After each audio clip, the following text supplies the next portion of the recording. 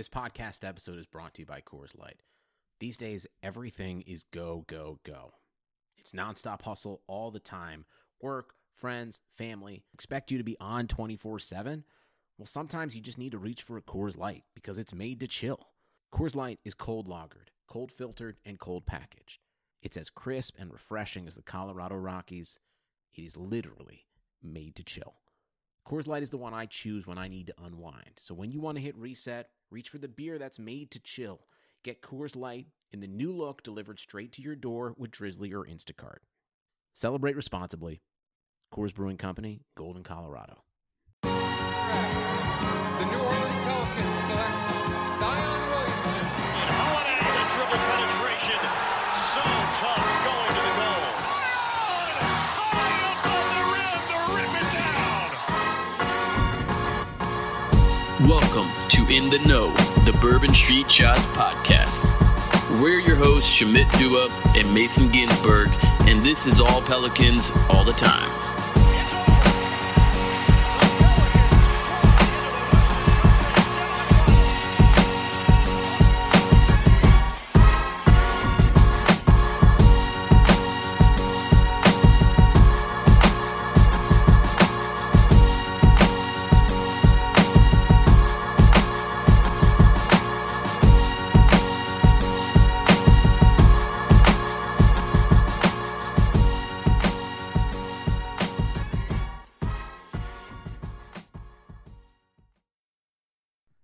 Welcome to a bonus episode of In the Know, again brought to you by Untuck It. This episode is a fan mailbag, and we decided to just dedicate a whole episode to you guys because the questions were that good. Yeah. So kudos to you guys. And Mason, here we go. We're gonna start off with a question. I'm gonna pick this randomly, and we're gonna go from there. All right. Seemingly, the Pels needs going forward are depth, wings, and bigs. What are some other needs that could be addressed, and how do you think the guys in the front office will address these needs? And this is brought to you by Corbor. The first one is doubling down on veteran leadership, I think. There was a good article that came out today about, I can't remember who wrote it, but it was basically about DeAndre Jordan and his role in Brooklyn, in Brooklyn. It's and they pretty much said right up front, yeah, he's overpaid for his on-court value, but he's providing a lot to that team, and that's before you even bring in consider other guys on that team like KD and Kyrie and whatever level of veteran leadership you think those guys bring. But I still think that's still a relative gap for the Pelicans, especially when you consider, and this will probably play into some of the other questions that we're going to talk about, the number of young guys on this team and the number of picks this team has in the near future. And then you don't know what's going to happen with Drew. I mean, there are other questions here, and I think that this team needs to really keep in mind the fact that for every young guy you have, you need to think about the veteran leadership and that stable presence in the locker room. So I think that as far as on-court needs, we can talk about that all day. We've kind of hit a lot of topics on that in past podcasts, but I think it's important to remember that the human element, the off-court aspect as well. You know, I'm going to keep it simple. I'm going to say the Pels need everything. Literally. No, I'm serious. The Pelicans need improvement in every facet of the game. They are the 14th seed in the West. I understand that they have been playing better, but you cannot have a team that is constructed to where your big man goes down and you lose 13 straight games. Like that is not an outcome that is acceptable, right? That we're not going to ignore that happened. You can't have a team where, you know, if Brandon Ingram goes down, like what is your wing replacement there? We still don't have any big wing defenders. Point guards, what are those? I mean, I creators, man. Creators. That's why I said, what's a point guard? I don't know. But I think the Pelicans need everything, and this team should be doing its due diligence to improve in every facet. And just because they have a guy on the roster should not mean they should pass up on talent that would also improve. So I think this is a completely this is an example completely in out of context, and I'm not advocating they make this move. But for example, let's say the situation presents itself that you can trade Etuan Moore and Darius Miller for Aaron Gordon. Hypothetically, let's say that the situation presents itself.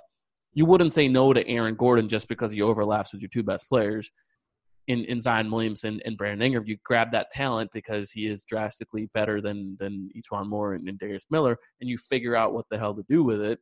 And if you can't figure it out, then, again, you can flip that talent. That's the kind of thing that I'm talking about is the Pelicans really aren't in any kind of position to be picky about how to improve the team. Beggars can't be choosers.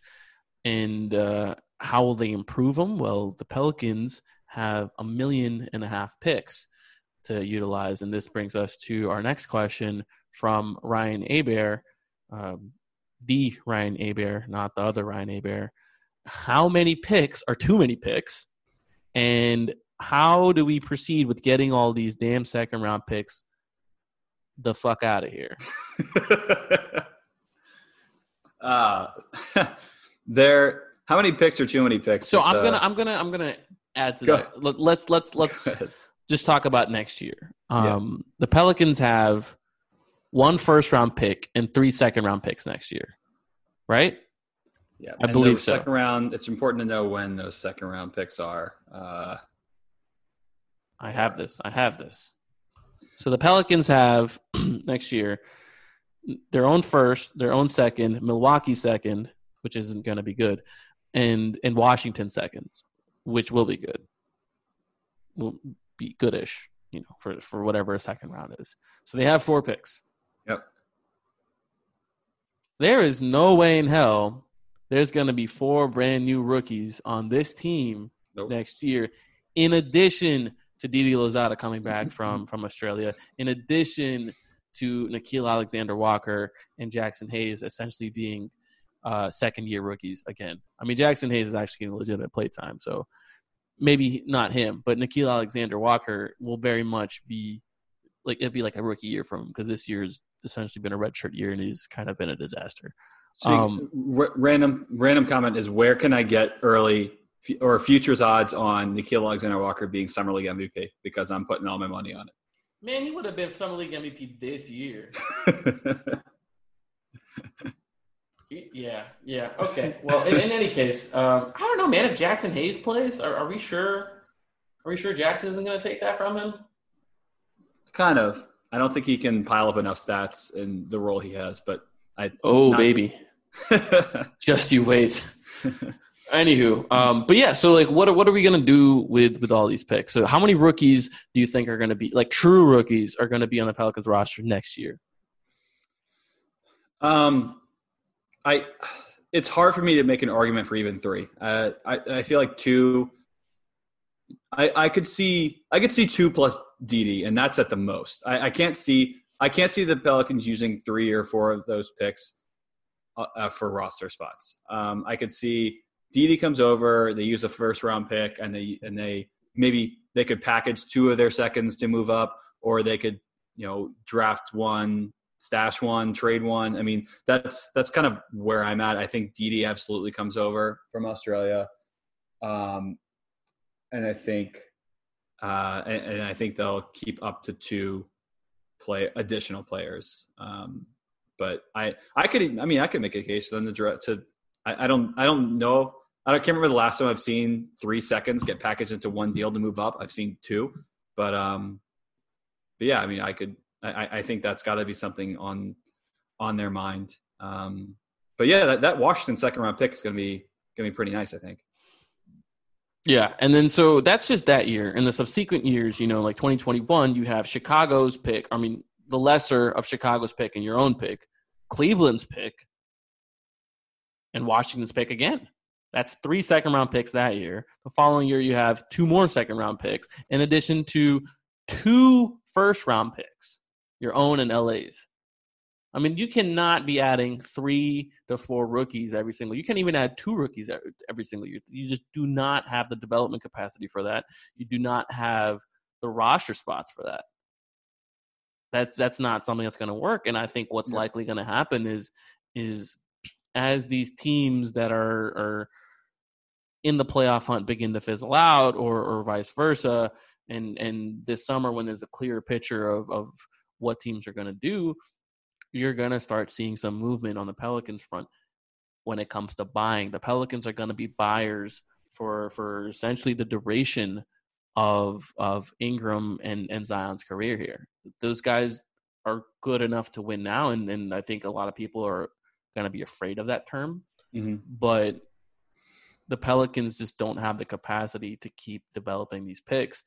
And I think they'll probably be smart to probably do a pick per year. They'll probably have like one first-round guy per year, and that's their project guy who will get minutes the following year. It's going to be like a 2-year rookie program for these guys.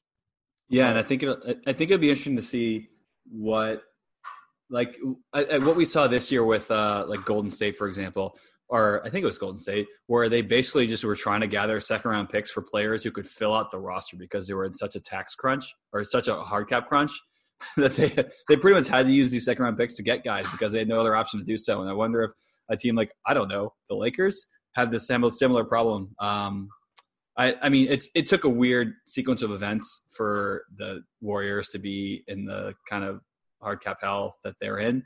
So that's maybe it's more of a one-off, but I do think it's, those second-round picks can also be a tool for teams to add very cheap talent, especially teams with top-heavy rosters, like when you're paying LeBron and AD a ton of money. So there could be teams that will overpay for something like that in years to come. Yeah, I do think what this treasure trove of picks does for the Pelicans gives them a tremendous amount of flexibility in either acquiring players directly via the picks, utilizing them to draft players, packaging them to move up and down in the draft, using them to move on from players they don't want. I mean, they don't have any bad contracts on the books now, but you never know. The Pelicans have a ton of versatility with that. So I want them to be as aggressive as possible in trying to create a star level player out of whatever this is. And by star level player, I mean, I want a big three. I want Zion, I want Ingram, and I want that third guy. And the Pelicans perhaps are one of the rare teams that have the opportunity to create something like this. You haven't mentioned Bradley Beal in a while. I'm giving you a chance. The floor is yours. You just mentioned him for me. He speaks for himself. He deserves no further explanation. Are you over the Bradley Beal thing because of the Hell time no. of the team? You didn't even let me finish the sentence. Hell no. Bradley Beal would be so good for this team. I mean, like, you guys look.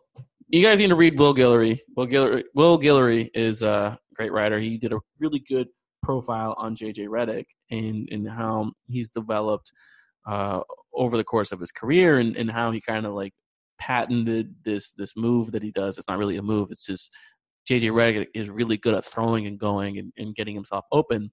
And you know who he picked that up from? Bradley motherfucking Beal.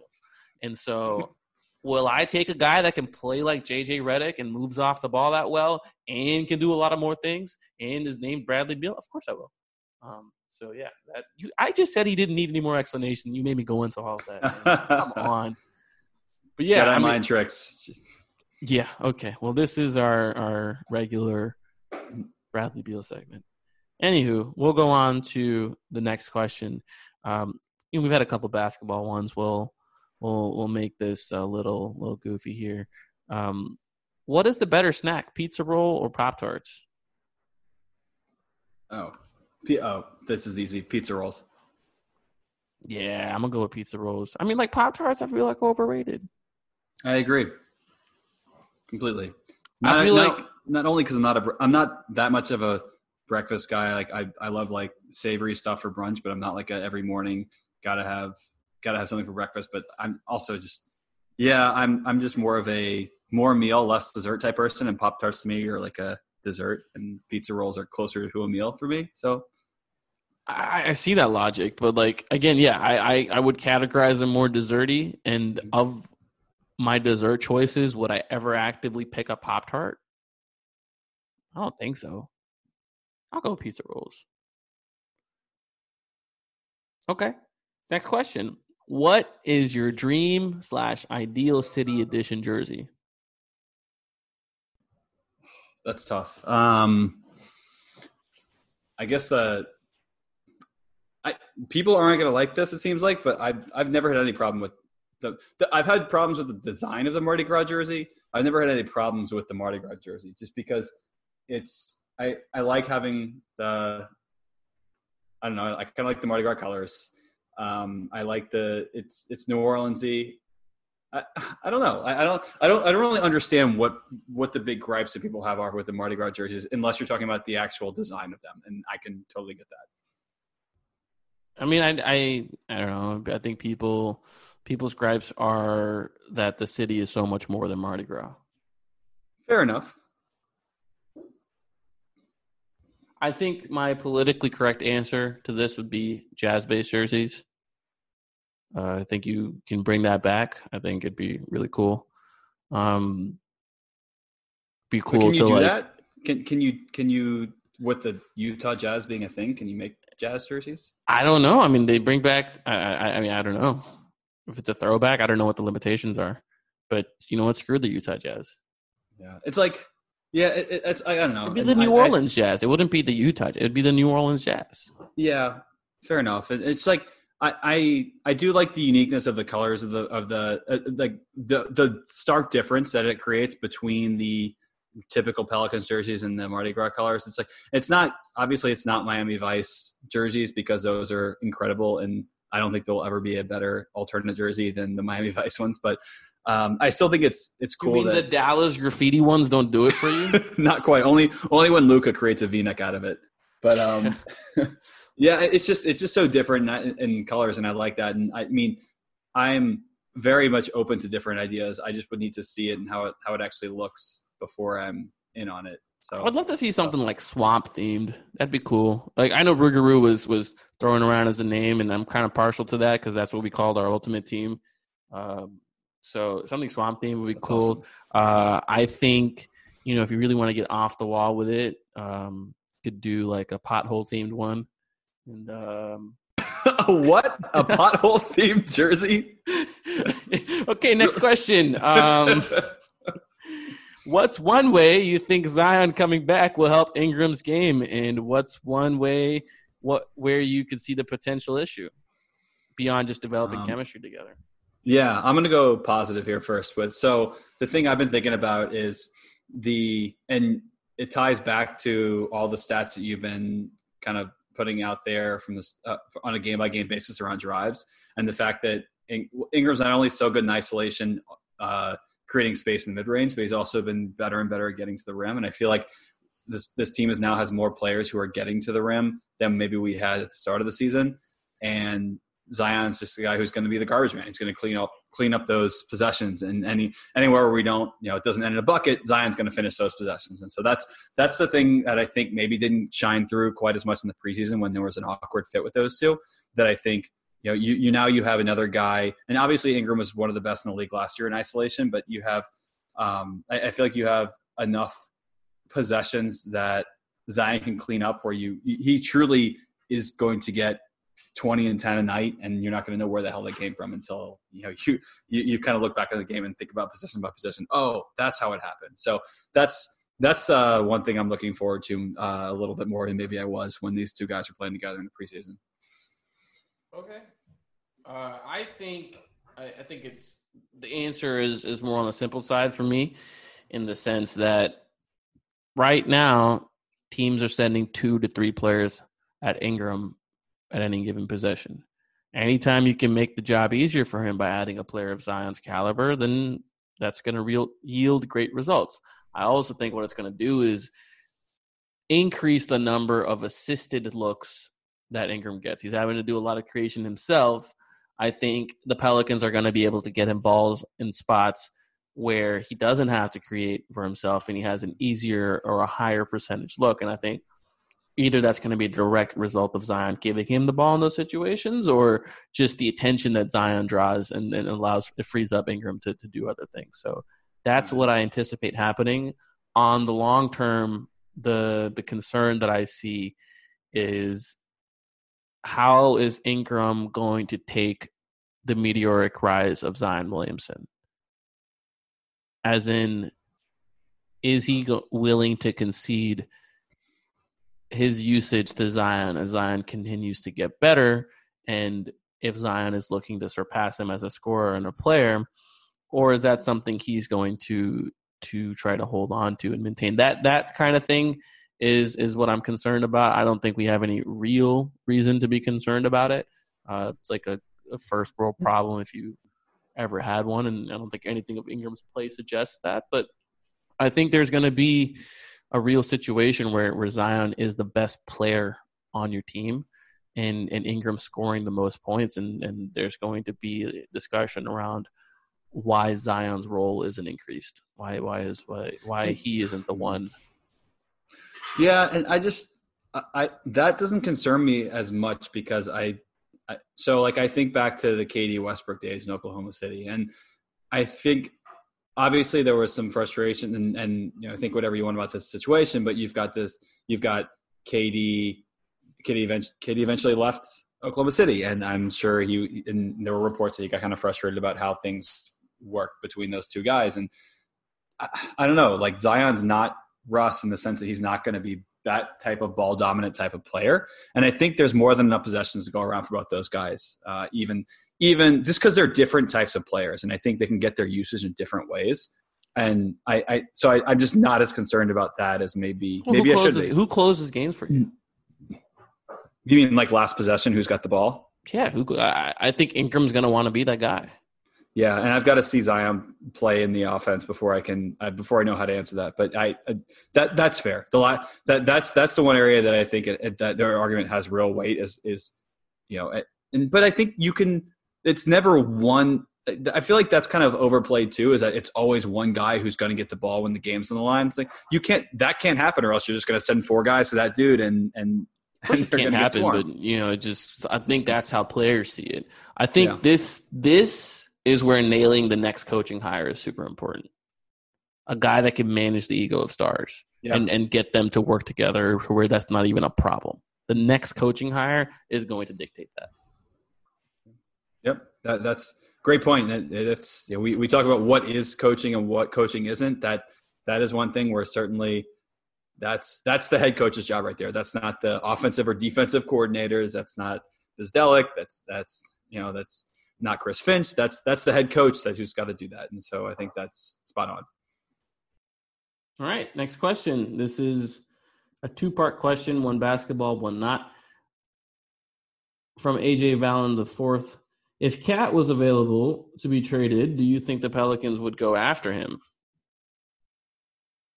Let's answer that question first. Oh, okay. Yes. I think you were just talking about who's the third star, and I think that's I wouldn't go crazy to get him because no, it's like Aaron Gordon on steroids topic. Like if you can get Karl Anthony Towns and put him next to Zion and Ingram, you figure out the rest later, I think. But I'm not like, I don't know. It's a tough, ambiguous question to answer without any sort of conditions. Do you have a strong opinion on this? I mean, the way the question's asked, that the answer is it's yes. Of course, you go after a potential star. I mean, I think there are concerns with Cat. I think he's moody. I think he's closer to Boogie than he is to AD in terms of personality and impact. Yeah. I think it could be problematic from a scoring hierarchy standpoint, because I've heard reports from some good people that he is super obsessed with his numbers. And, there was moments in blowouts where he would beg Tibbs to put him back in so he could go boost his numbers up.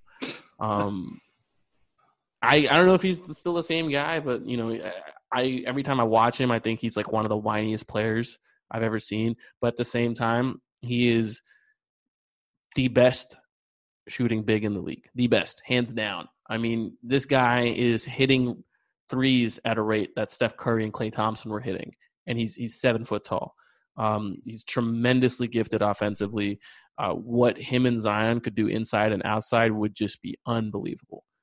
So again, from a pure talent standpoint, it's going to be very much like when the Pelicans were looking to acquire Boogie and fit him next to AD, and Boogie came with all these question marks, but he was an undeniable talent, and that's what Cat is. And I don't think Cat's as toxic as Boogie can be. and Cat's not as volatile as Boogie can be, and he's definitely not an alpha type player. So you're hoping that one of Zion, Ingram take on that alpha role. Again, that's probably you're hoping Zion turns into that. So you grab him for the talent, you figure out the rest later, 100%. Yeah. Mm-hmm. That's where I'm at. But those are my concerns with Karl Anthony Towns. The second part of this question is, would you rather be forced to watch all Harry Potter movies or all the Star Wars movies with a 5-minute bathroom break between each movie? This is a punishment? Yeah, I mean, I'm not the biggest Harry Potter fan, but I still I'm still cool with those movies, and I read at least some of those books. And so, I mean, I'm definitely team Star Wars on this, but it's not, I don't think either one would be terrible. I guess if this is meant to be a punishment, I picked Harry Potter because there are 8 movies as opposed to how many? 9 at least in the main Star Wars, if not including like the spinoffs like Rogue One and Solo. And is there another spinoff? Those are the 2 that I know are the 2 that I would consider. So there's 11 Star Wars movies. Yeah. So 11. from a time perspective, if this is meant to be a punishment, yeah, I'd rather watch the Harry Potter movies. Oh, well, shit! What about like Grindelwald and stuff? That's not Harry. I don't know. I don't know. Is that Lord of the Rings? I don't even know what that's. Oh no, that's like more spinoffs than Harry Potter. Oh, okay. There's 2 more Harry Potter spinoffs, I think. So but like, how long are the movies? Are the Harry Potter movies longer than Star Wars? You could get closer to even, but you probably can't account for a 3-movie difference. That's a lot. I don't know. I think if you add the 2 spinoffs, it's a 1-movie difference, and it may be close. Yeah. Yeah, it doesn't matter. I would watch the Star Wars one if I could never watch episodes 4, 5, and 6. There's my hot take. You guys do with it what you want. That is ridiculous. You should be ashamed of yourself. It's the correct take. I don't like. No, it's not. I don't like bad animation and graphics. It is the correct take. Oh, I would rather watch Anakin try to be a nice guy and try to like swoon Padme based off like Obi-Wan was just jealous of my powers. And oh my god, episode 2 is a terrible movie by all accounts. We're not going on this path rather again. Watch that. We're not doing this again. Than watch whatever Luke is trying to do in those other movies. Ever seen an untucked button down? They look bad. Why? Because they weren't meant to be worn that way. Thankfully, there's Untuck It, the original button-down shirt actually designed to be worn untucked. No matter your size or shape, Untuck It shirts always fall at the perfect untucked length. With more than 50-plus fit combinations, Untuck It shirts look great on small, short, slim, tall, and athletic guys of all ages. You can find your favorite Untuck It style online or check out one of their 80 brick-and-mortar stores. Choose from styles like wrinkle-free button-downs, super soft flannels, outerwear, and more. With Untuck It, your shirts will never look baggy, bulgy, too long, or too big again. And their website is so easy to use. They even have a whole page devoted to helping you find your fit. So whether you're shopping for the perfect holiday gift or just trying to craft a smart, relaxed style of your own, Untuck It is the way to go. Visit untuckit.com and use the code BLUE for 20% off at checkout. That's untuckit.com and promo code BLUE for 20% off.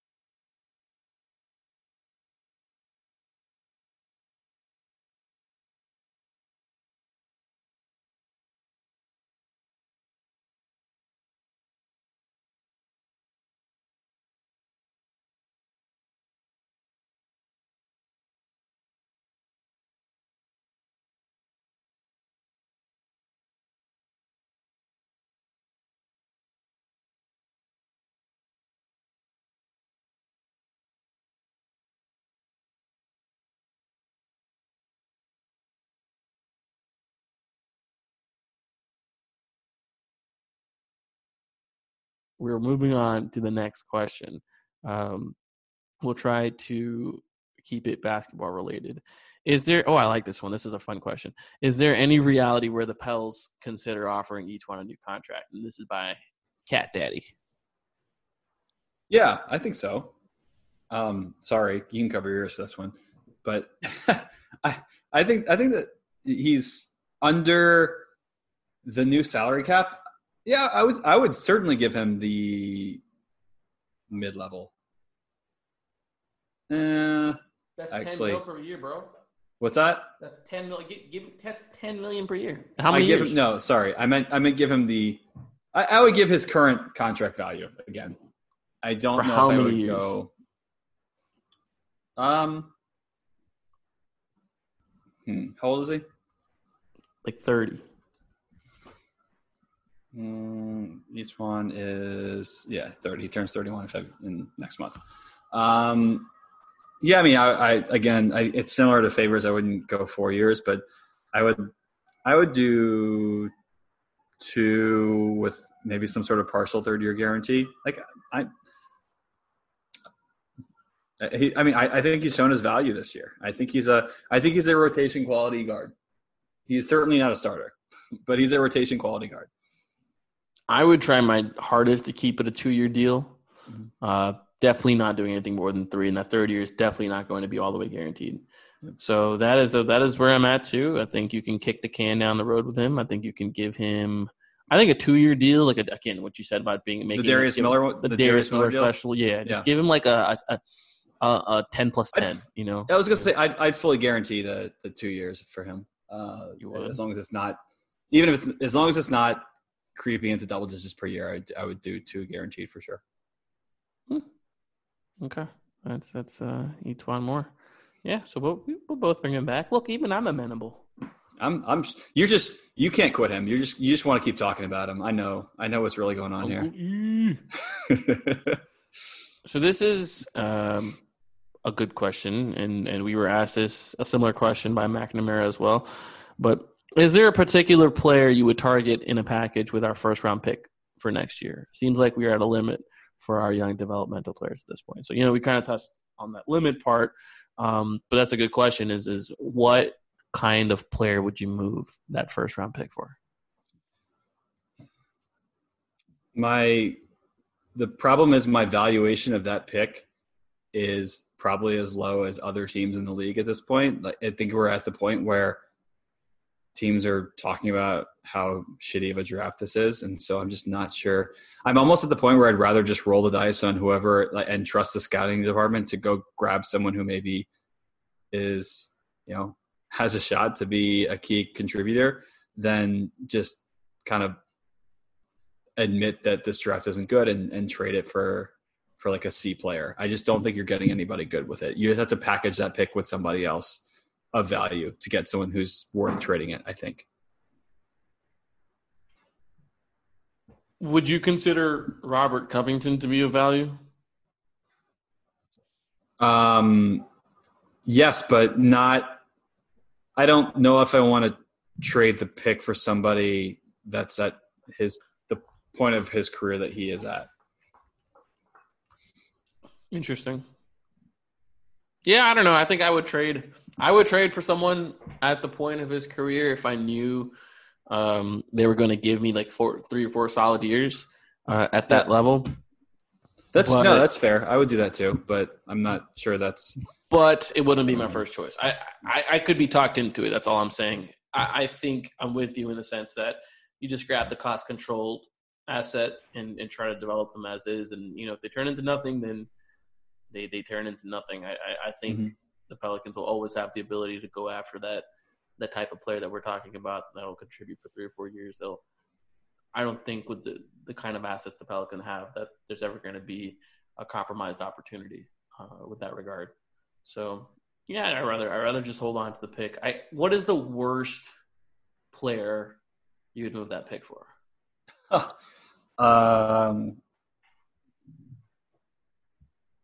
Let's say like the trade construction is basically like expirings plus that pick. So it's like Etuan plus that pick, or Etuan and Darius plus that pick, or you can add Frank however you want to.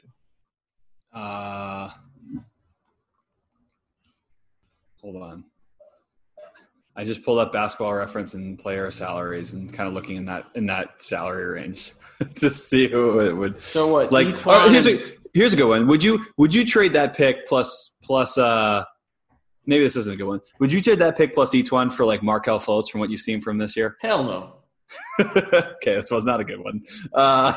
Markelle and Lonzo on one team, that would be like the most insufferable like fan base clash, and like I would not want to ever watch that team ever. Yeah. Just not it has nothing to do with basketball. It's just like what about conversations surrounding that would just be obnoxious. Every single practice covered, like all the reporters would have their phone out. Oh my God! Look, both made of a their three. forms are improved. He made a 3. Yeah, and it's just like, okay, Fred Vinson has worked his magic with Markelle. Yeah, no, I'm absolutely not. Do you think you could create some sort of sign and trade for Van Vliet with that pick or no? I would love to. I think that would have to happen at draft time. No, you can't. You can't do that. Well, yeah, I guess you could. You would have to draft the player, sign him, and then wait the 45 days or whatever. It'd be like really complicated because Van Vliet is a free agent this summer. Yeah. So either you trade for him now, knowing, and you have a wink-wink agreement with his agent that you're going to pay him. I would do that. Here's one, and I don't think Toronto would do this, but I think I would. Each one more in the first round pick for Norman Powell. Why would you? What? Do you watch Norman Powell? Yeah. He's not better than Etuan Moore. You really believe that? I believe that. Huh. I would disagree. rather. I don't think there's a functional difference between them at best. Maybe I overshot with unprotected, but like what? Norman Powell? He's athletic and can dunk.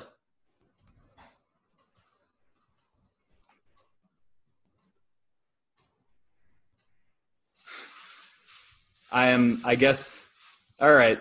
I don't think agree. I don't think he moves the needle for you. He's 6'3", dude. Like, how does he move the needle for this team?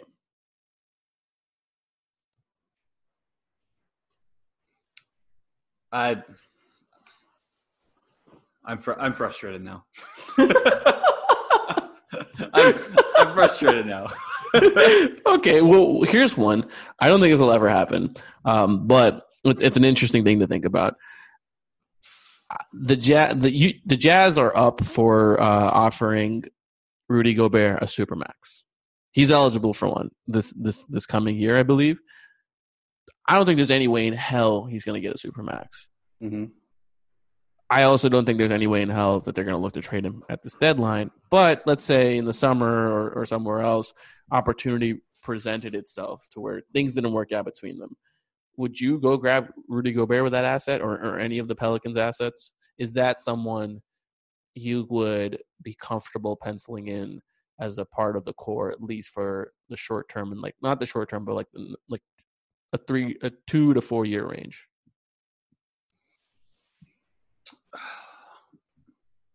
Man, I mean, if you're talking about, so we're just saying first round pick and salary match, and then you're paying him what?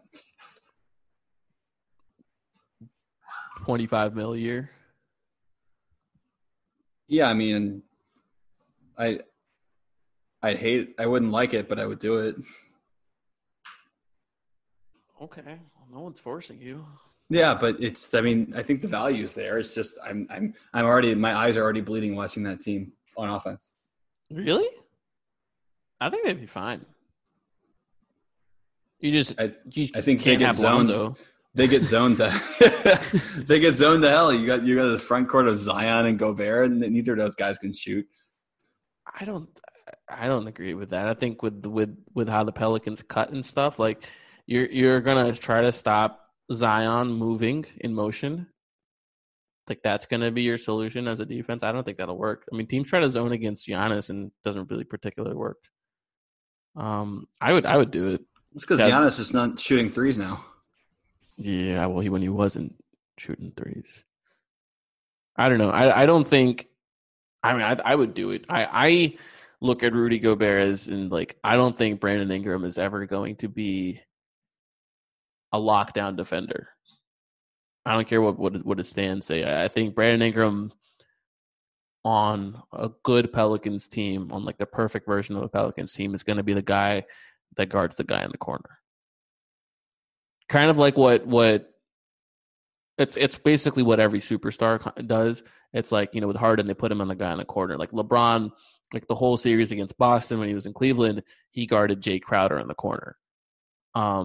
Because you don't want to extend your best scorer with that kind of responsibility more often than not. And then also, I just physically don't think he's going to be capable of defending the bigger, more talented wing. So if I know I'm compromising at that spot, and there's a pretty solid chance I'm going to compromise at one, if not both of the guard positions, just because talented defensive guards are tough to come by that are also good on offense and do what you need them to do on offense.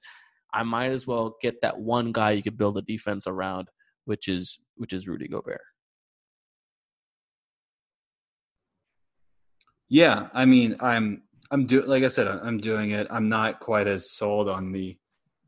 I don't know. I think it's still a great team on paper, and they probably. I think they'd be able to figure out an offense, but I'm not convinced it's a good playoff team on or like a title level playoff team in the sense that they can get a bucket when they need to. And I don't think we've seen. I don't think we've seen a situation. Here's another pushback. Utah played friggin' Derek Favors and Rudy Gobert together, and they were successful. And then they got wiped by a really good Houston team that pushed they pushed the Warriors to the brink, but they were able to be successful with that pairing. And yeah, they staggered them, and I'm sure you stagger Zion and Gobert, and you probably play Zion at center in a lot of those crucial minutes if you need to. Right. But I really don't think the offensive problems are going to be that bad. I think the talent will overpower it. Maybe. I don't buy it. I just think that that team would that you wouldn't get to the next step with. You feel the same way about Jackson? I feel like I'm comfortable with the Jackson I see. I'm so comfortable with him in crunch time, having him on the bench. I'm not as comfortable giving a guy $25 million a year and then saying, oh yeah, and if he's on the bench during crunch time, that's fine. Yeah. Okay. I think with the way the Lakers are playing, more teams are going to try to build rosters like that, and you probably won't see many situations where Gobert is on the bench in crunch time. I think there's going to be less and less teams built like that in the future. Yep. And also, I still don't like how you just kind of dismissed Norman Powell as a player. However, I did not realize he's 27, or he's going to be 27 at the end of the season. How old did you think he was? I thought he was like 24 or 25. I thought he was. Yeah, I did. I think he must have played like a full 4-year college.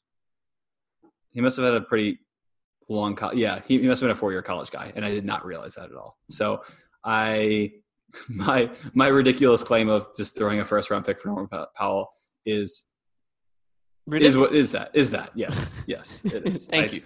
I thought he was younger. I thought he was like 24, coming off like a 1 or 2 year college run, and I still think he's good, but you're not giving a first round pick for him. No, absolutely not. Again, I am going to argue that there's little functional difference between Powell and E'Twaun Moore. I think they're different players, but okay, bro. E'Twaun Moore is the 7th ranked shooting guard in RPM this year, and Norman Powell is the 39th. I'm going to pull up recordings from you last year. 39th we'll ranked. E'Twaun Moore last year was like negative 2.5 or 3.5 and had been so his whole career. But this year, E'Twaun Moore is a plus 2.65. So that means. And if there's anything we know about RPM, is that you can use a 2-month sample and predict it. Yes. So that what this means is that E'Twaun Moore is now a top 7 shooting guard, and this is conclusive evidence. So anyone who tries to tell you otherwise is wrong.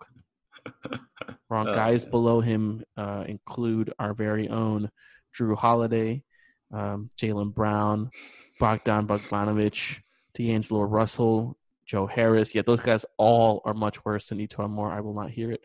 All right. Okay. Okay. Cool. Let's do one more. Let's do one more question to wrap this. One more question. Yeah. I will do one basketball question and one silly question to wrap Cool. it up. Done. This is a league-wide question. What player outside of our newest draft picks would surprise you if they are moved this offseason? Actually, that's not a league-wide question. Oh, yep. The next part is what one player in the league. God damn it, that's not a league-wide question. You know what? I'm changing this question. Screw this question. I'm changing this question to what I thought it was saying, and that what I thought what the question was asking is what one player in the league do you think is going to end up moving? Let's just say at this trade deadline or this coming off season, that is going to surprise you. No superstars. Like, don't pick a superstar. Right. Okay. So what one non-superstar level player gets traded? Who is it? That's what you're saying. That would surprise you. Surprise me. I mean, the easy answer is Drew Holiday, but that at this point that would still surprise me. Yeah. I would not be surprised. Really? I don't know. I think at this point, given the run, if you saw like a Shams notification and Drew Holiday's been traded, like, would your face be the Pikachu face? it would be pretty close to that at this point. If the team was just continuing to spiral towards like a top 5 draft pick, then I would not be a surprise. But I think this team is trying to set themselves up for a playoff run, or at least a way to end the season on a high note. And I don't think it's in the plans to trade Drew, and so that would be pretty surprising to me. But I'm trying to figure out. Even in the summer? Oh, I thought it was like by the deadline. No, I said at the deadline or the summer. So like. Oh, okay. No, it would surprise me less over the summer, so that's not a good answer anymore.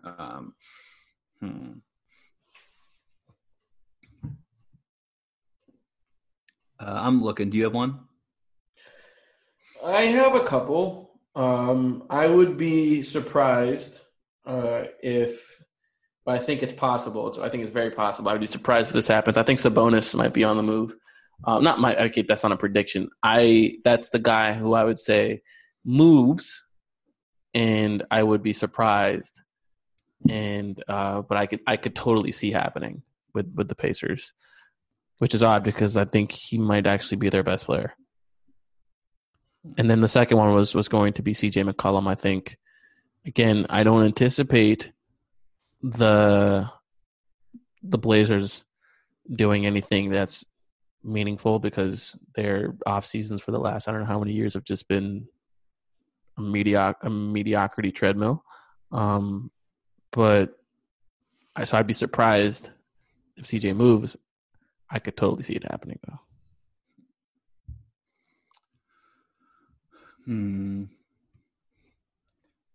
I just want to. It'd be really funny if the Lakers moved Danny Green. I mean, he's like their second most tradable asset. Yeah, exactly. So it's like he's critical to their team right now and what he does on both sides of the floor, but also it's like, and it would surprise me if he's moved for that reason. But I could totally see the Lakers trading Danny Green for a player who may not necessarily make them better, but he's more of a name, you know? I hope so. Yeah. One can only hope. One can hope, yeah. Okay. Last question. Best question. What's the best nut-based milk? I saw this question and it was I don't know, it made me laugh for a lot of reasons, but I'm an almond milk guy, and if you're a Almonds cashew don't got milk titties, bro. Neither do cashews. Like nuts don't got titties. if you're a Where does the cashew milk milk come person, from? you're probably the feds. Oh my god. I've heard good things. Do oats count as milk? I heard that's like the wave. I heard oat milk is the wave. It's a bit scratchy though.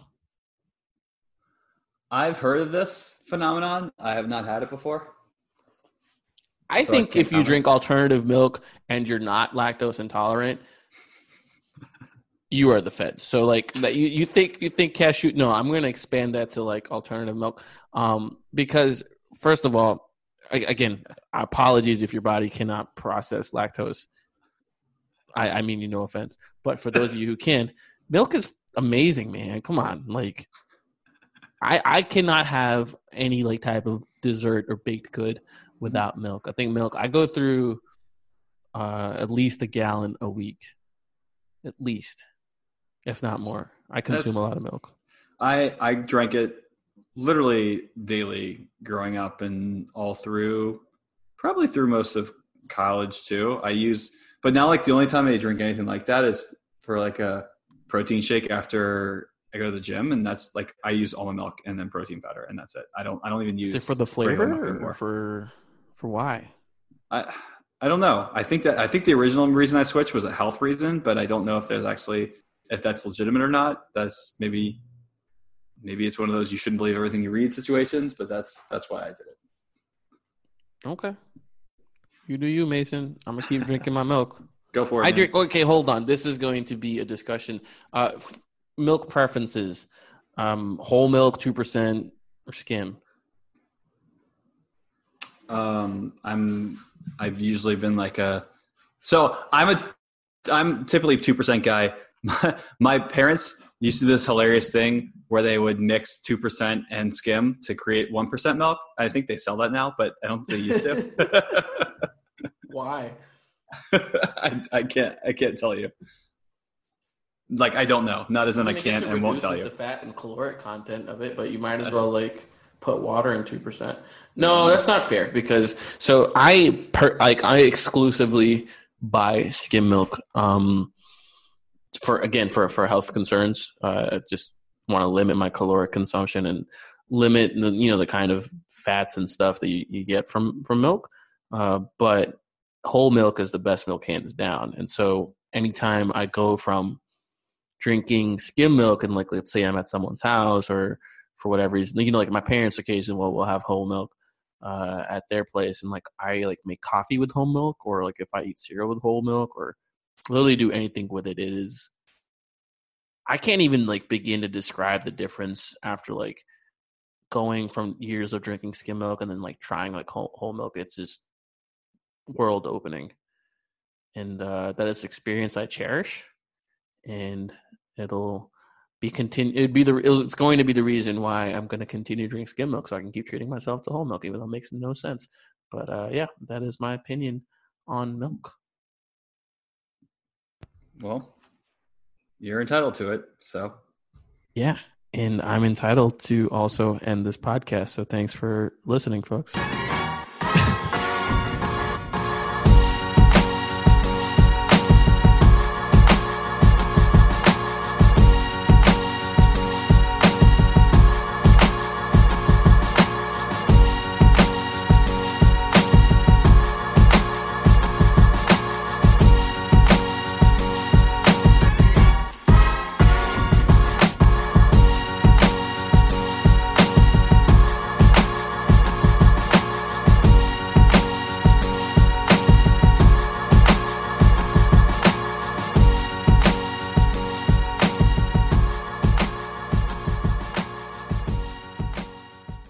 Hello everyone, my name's Colin Kelly and I have one question for you. Do you love fantasy football and do you want to win in 2021? Then be sure to check out RotoViz Overtime and all the other RotoViz podcasts with new shows dropping every day on Blue Wire. We've got you covered for all things fantasy football. Subscribe to RotoViz Overtime today.